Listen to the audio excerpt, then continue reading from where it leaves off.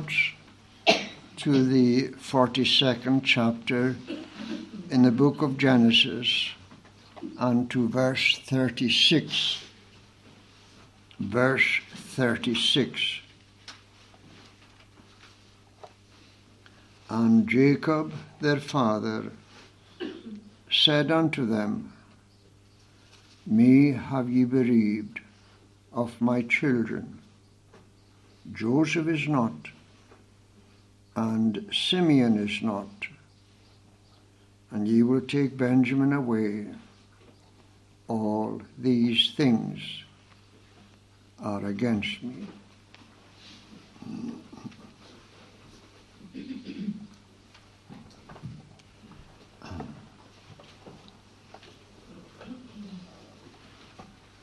Very clearly, Jacob had come to a wrong conclusion.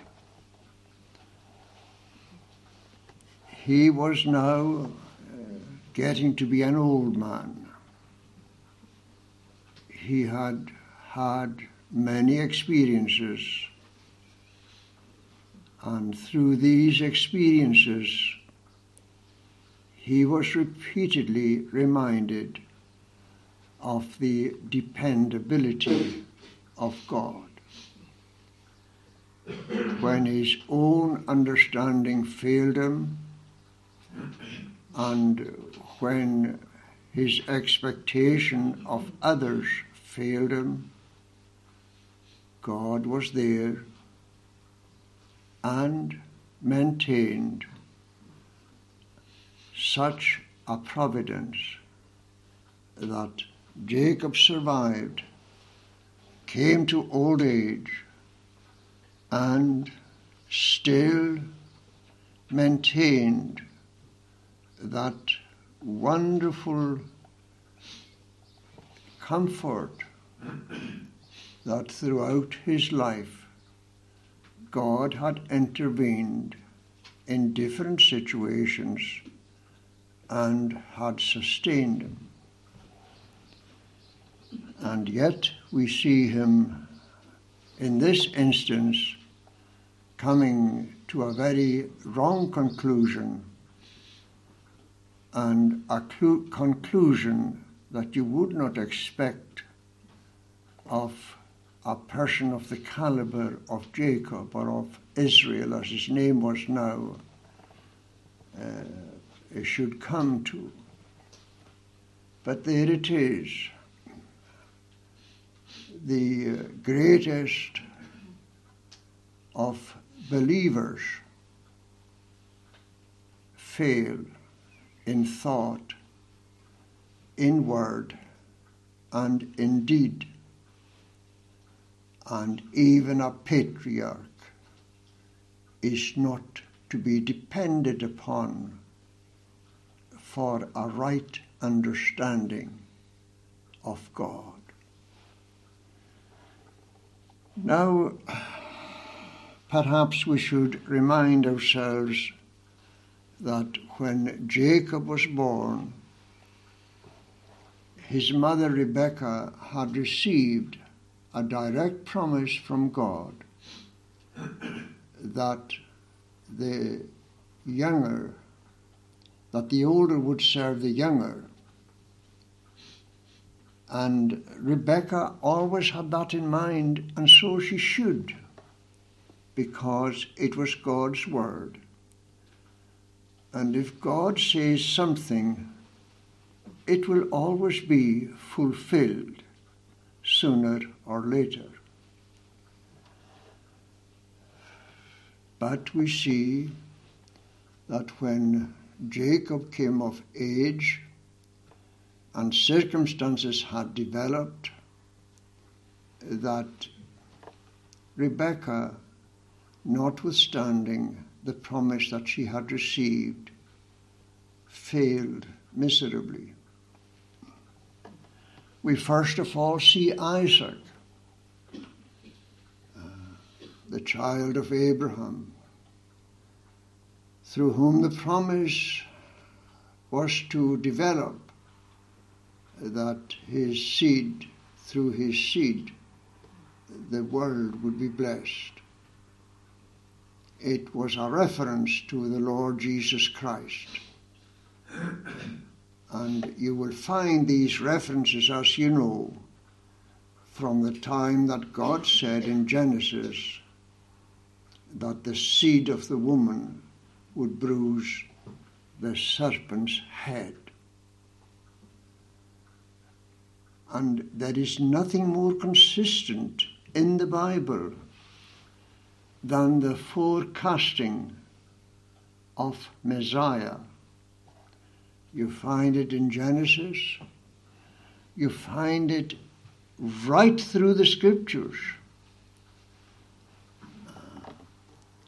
to the point that when Christ was born, the Jews did expect a Messiah, but it was a Messiah of their own making, which was no Messiah, but firmly embedded in the minds of Israel, notwithstanding the different ways in which they had failed God and failed themselves over the millennia.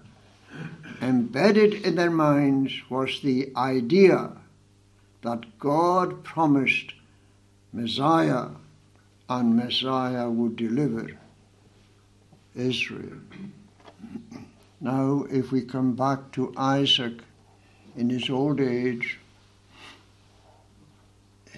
his thoughts seemed to be, in a sort of way, about dying.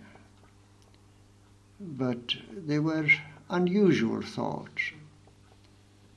If you are conscious of your frailty and you are not feeling well, and if you are old, then you say to yourself, well, perhaps I haven't got long to go.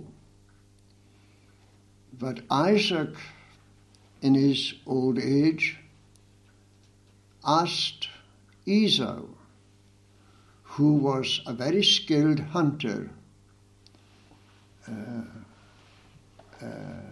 There was something very dashing about Esau as a son, a very much livelier type of person than Jacob, who is described as a plain man. But Isaac asked Esau if he would go and hunt for deer so that he might have venison such as he enjoyed, and bless him before he died. Now, there is no word of consulting whether this should be as Isaac seemed to understand it should be. But there you have it. He didn't have the word of God for what he was asking. And he was speaking about death, and he was speaking about the blessing of the covenant. But all these thoughts got mixed up in such a way that somehow or another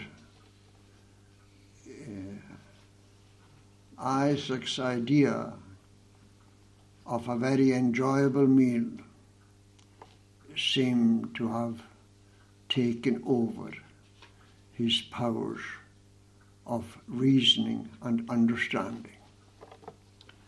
And when we come to Rebekah, well, she had received the promise. And he who promised was very able to fulfill that promise. But Rebekah felt, because she overheard Isaac speaking to Esau, she felt that she should intervene In other words, that she should help God. An extraordinary thing for a human being to think. How often we do think that. And how often we think that so much depends upon us, which, if it were true, would declare disaster for ourselves and for the whole world, even if we are believers. And so, Rebekah encouraged Jacob. And Jacob was afraid of being found out in what Rebekah was planning. And he said that instead of receiving a blessing, he would receive a curse if his father Isaac recognized the deception. But Rebekah said, well, let your curse be upon me. You do exactly as I tell you.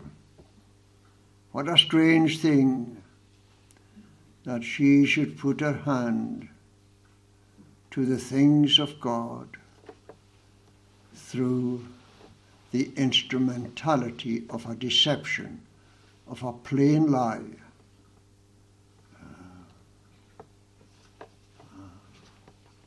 And then we come to Jacob himself, he who was to receive the blessing. God had promised Rebekah that Jacob would receive the patriarchal blessing. He at last, when he thought that, well, he would follow his mother's advice, he went along with it. And he plainly said to his father, who was blind, or pretty well blind, that he was Esau. Now,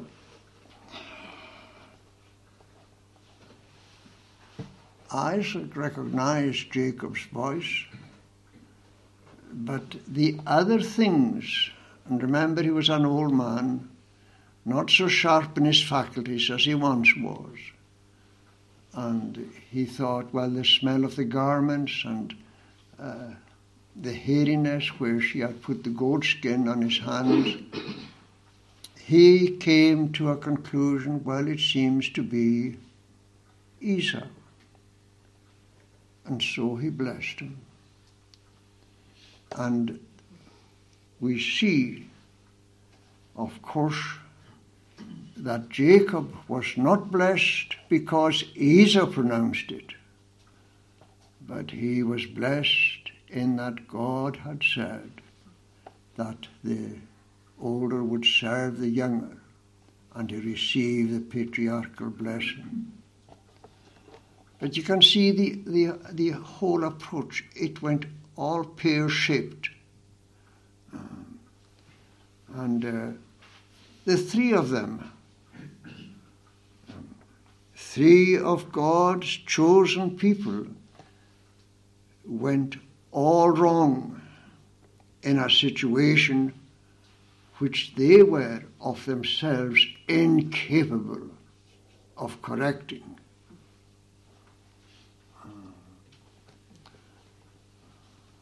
Extraordinary. And now we see Jacob coming to mature years. He was getting an old man. And we see how his sons had acted in an extraordinary way. They were very unbrotherly.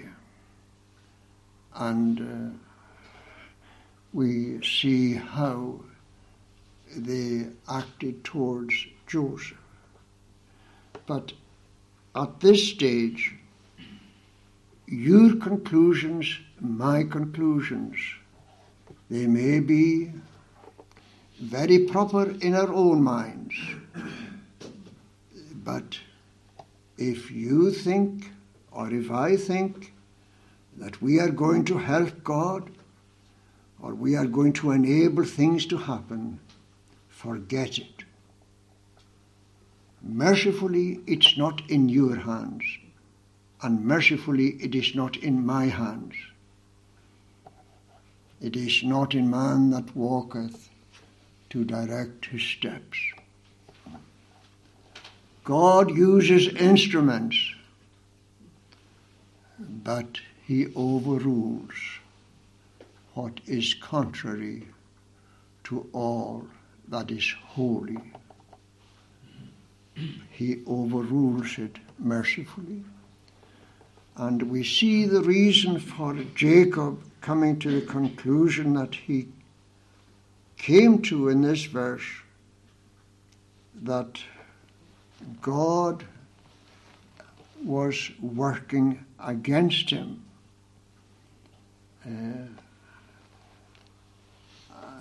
May ye have bereaved of my children Joseph. May ye have bereaved of my children. Joseph is not, Simeon is not, and ye will take Benjamin away. All these things are against me. Now, the main plank in the thinking of Jacob or of Israel at this time was the death of Joseph as he had understood providence. And it was a very convincing providence when the sons came with Joseph's coat of many colors spattered with blood, and Jacob came to the conclusion that he had been slain by wild animals. The fact of the matter was, as you know very well, that they were going to kill him, but Providence intervened. Of the 12 sons, or of the 11 sons, Benjamin wasn't there. Only Reuben, the firstborn, and Judah, the fourth of Leah, they were the two that tried to spare Joseph's life. And Judah succeeded with his argument that it was better when they saw some merchant men coming to sell him to the Midianites for 20 pieces of silver. And that was the last they heard. But today, for a little while, I would like to concentrate on Joseph, because Jacob's words at this time shows a conclusion where he does not question his sons as such, but he questions God. And that's a very serious thing to do. But God is gracious and very forgiving. And he forgave in this instance, and he still forgives. First of all, then, we will look at Joseph, his rejection and his preservation. And we see, first of all, that Joseph was a special son. Rachel was his mother, and she had acted very, very strangely because she wasn't receiving a son. She told Jacob, "Give me a son or I die." She went to the wrong source. It wasn't in Jacob's power, and Jacob was angry with her, although he loved Rachel more than he loved Leah. And then, of course, she had Benjamin. and death came to her unexpectedly. She died giving birth to Benjamin.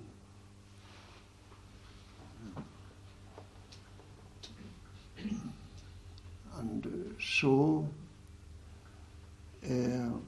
we see the father, we see Joseph, first of all, a very special son. And Jacob loved him. And there was something special about Joseph. It would seem that from his youth he seemed to be very, very, a very beautiful character. And while he was still young, he had dreams. And he spoke about these dreams to his brothers, which suggested that some way or another Joseph was going to have a very superior place in the order of things if the dreams came true. And he even spoke to his parents and said, what would again suggest that his parents would recognize him as superior in the place that God gave him. So we see Joseph, a very fine type of person, and a person who was very upset with the behavior of some of his brothers or his half-brothers. Very upset. And he told his father about it, what was happening. And his brothers, of course, were very jealous of him. And they speak about him when they saw him coming with food. Here is the dreamer. And we come to the rejection of Joseph. And it was a terrible rejection. You know the story, and eventually, through the intervention of Judah, the fourth son, he was sold to Midianites. And it is beyond imagination the feelings that Joseph must have had to know that his brothers wanted to kill him and then sold him as a slave. It must have been something that just you and I cannot imagine. Such thoughtlessness and inhumanity. But that is what sin is capable of, transforming a man into a devil in his actions. And we see it in ourselves, we see it all around us. And we know the turmoil throughout the world. Horrible things happening in our own country and horrible things happening in other countries. There are no nations but carry the stain of this enormity of sin, where sin makes us behave in a thoroughly inhuman and in a horrible way. Put not your trust in princes, nor man's son, in whom there is no stay. Scripture never lies, and that is what Scripture says. And it's not only that you ought not to put your trust in your fellow men as such, but don't put trust in yourself, including those that you cannot trust. There is a measure in which you show trust, And it's a very minor measure compared to the measure of eternity to which we are all travelling, and travelling very quickly. And so we see the rejection of Joseph. And it is extraordinary how God took care of him. And this is against what Jacob is saying, all these things are against me. And he was pointing not at providence, but at the God of providence. He may not have meant it that way, but that is the way and the only way it can be interpreted. All these things are against me. Now, there may have been reasons in Jacob's mind. He may have thought of his own deception at an early stage. He was somewhat adept at deceiving people. He did it with Laban, and Laban, of course, deceived him. But very often he seemed to practice sharp practices that were not admirable and did not point to forthrightness. But nevertheless, Israel was a prince with God. When we see the faults of Jacob, don't think for one moment that God is telling us what a bad man he was, that is the only thing he's telling us. God is telling us, look at Jacob, then look at yourself. You may not be, and you are not a patriarch, but you do have sin. And sin works in your mind, in your will, and in your heart. And it makes you a devil rather than a kind, thoughtful human being. And but for the grace of God, one would be subject to the very worst that can befall a sinful human being. Oh, my dear friends, sin is rottenness to the core. When those of us who are old were young,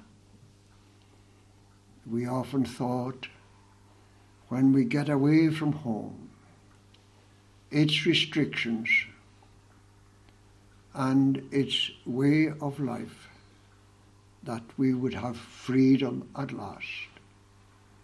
And when we did get away from home, we practiced that freedom until we found out it was not freedom at all, it was bondage.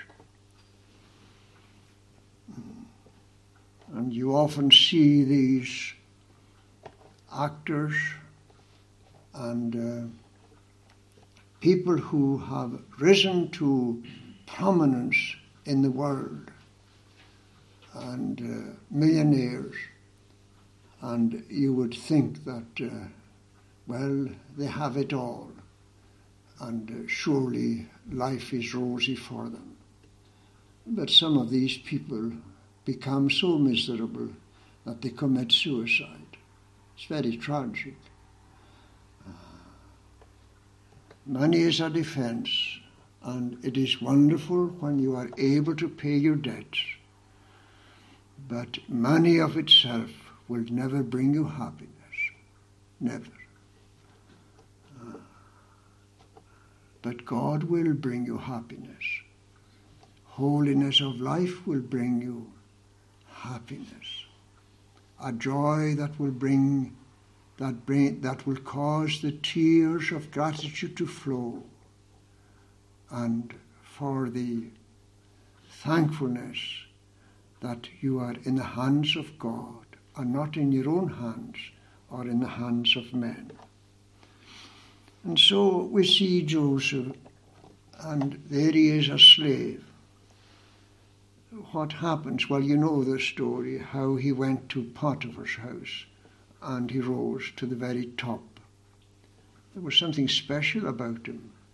But through the lies of Potiphar's wife, he was put to prison. And in prison again, the Lord was with him.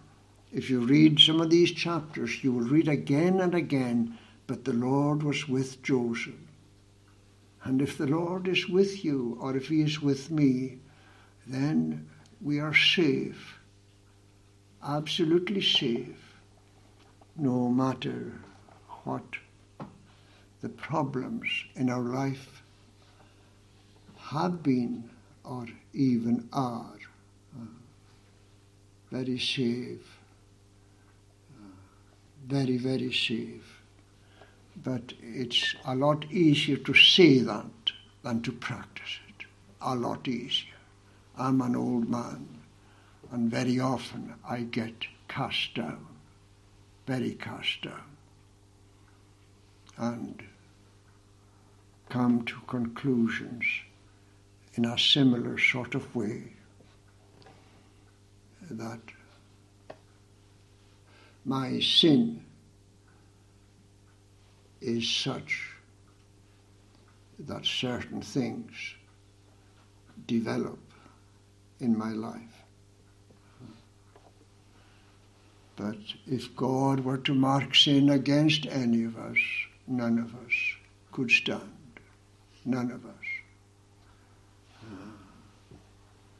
And so we see Joseph's rejection, but the Lord was with him. In the prison again, he rose to the position of wonderful trust, and he was put in charge by the governor of the prison. And you remember the story of the butler and the baker who were sent to prison by Pharaoh, and they had dreams. And the butler, he was hanged just as Joseph had interpreted he would be. And the butler was restored to his position. But Joseph had said to him, when it is well with you, to remember him. But the butler, when he was raised to his position, he totally forgot about Joseph. I do remember, he says, my faults this day, he said to Pharaoh, when Pharaoh had a dream and nobody could interpret it, and the butler said that there was a man that was able to interpret dreams, and he spoke about Joseph. You see how the Lord was with him.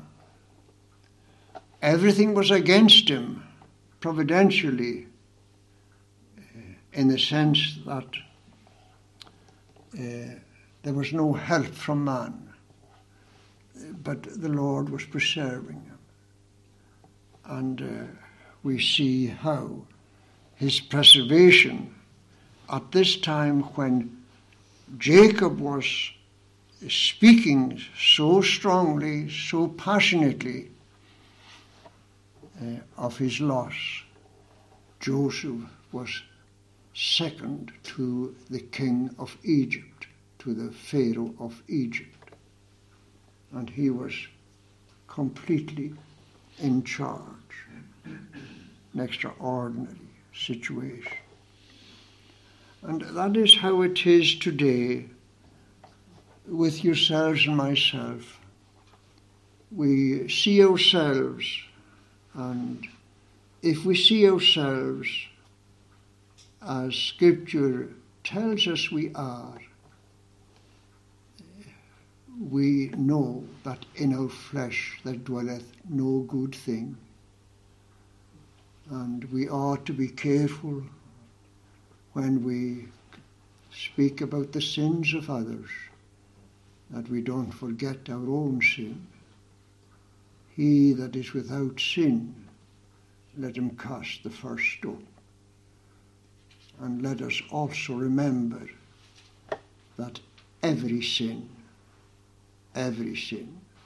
deserves God's wrath and curse, both in this life and that which is to come.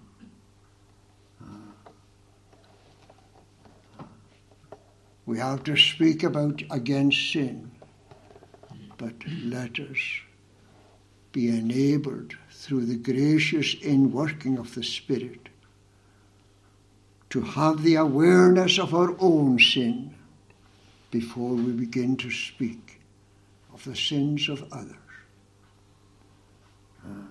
We live in a time when there seems to be a falling away, a terrible falling away in church and state.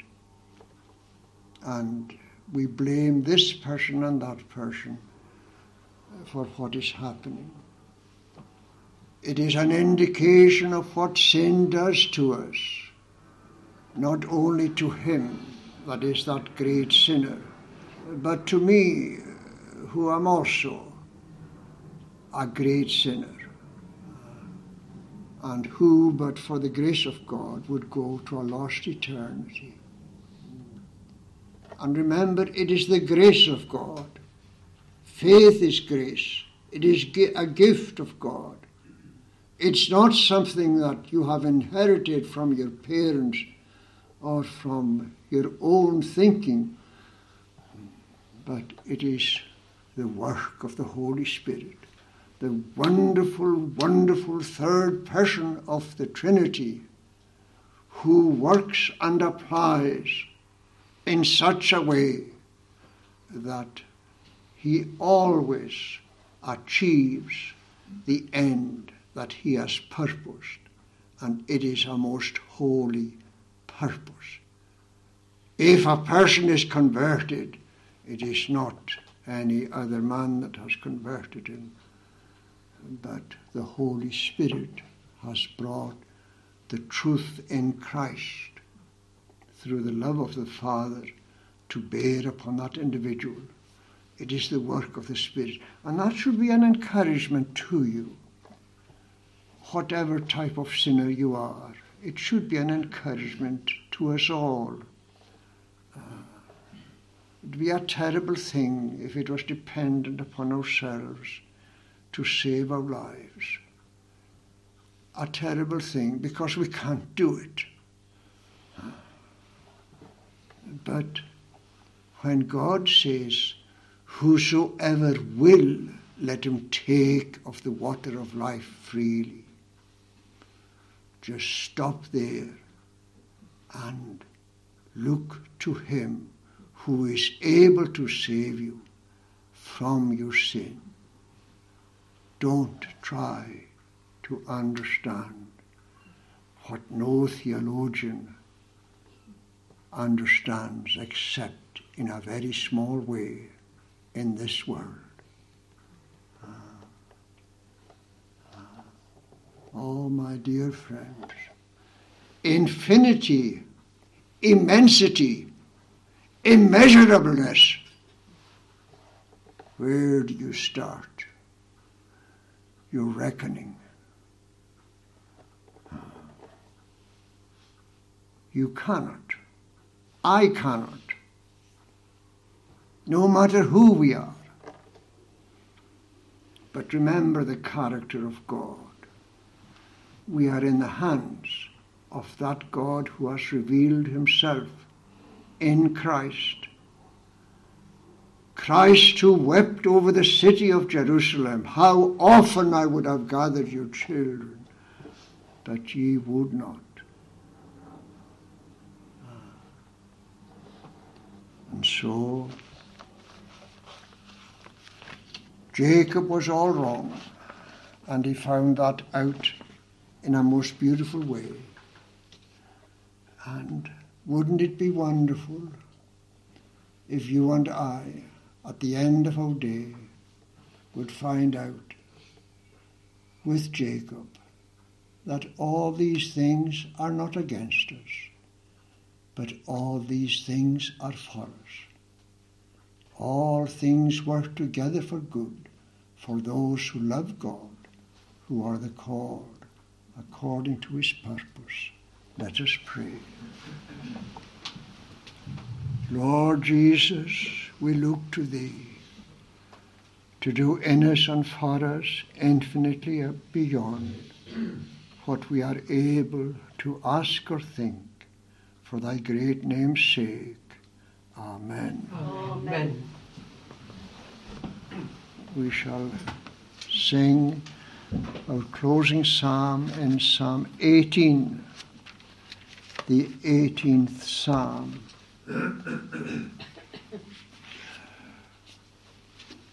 And from verse 28,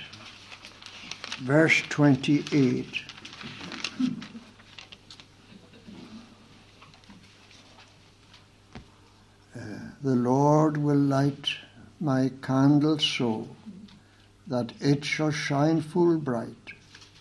The Lord my God will also make my darkness to be light. Psalm 18, from verse 28 through verse 32, to God's praise.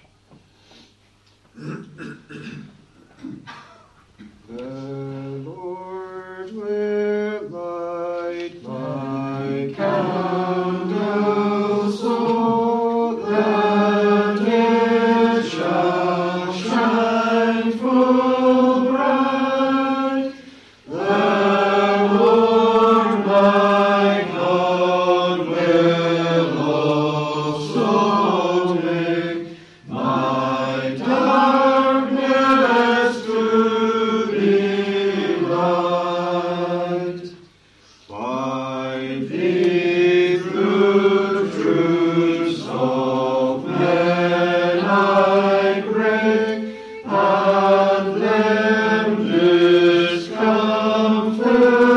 all, and by my God assisting me, I overleap the wall. As for God perfect is his way, the Lord his word is tried. He is a buckler to all those who do in him confide. Who the Lord is God, but he who is a rock and stay.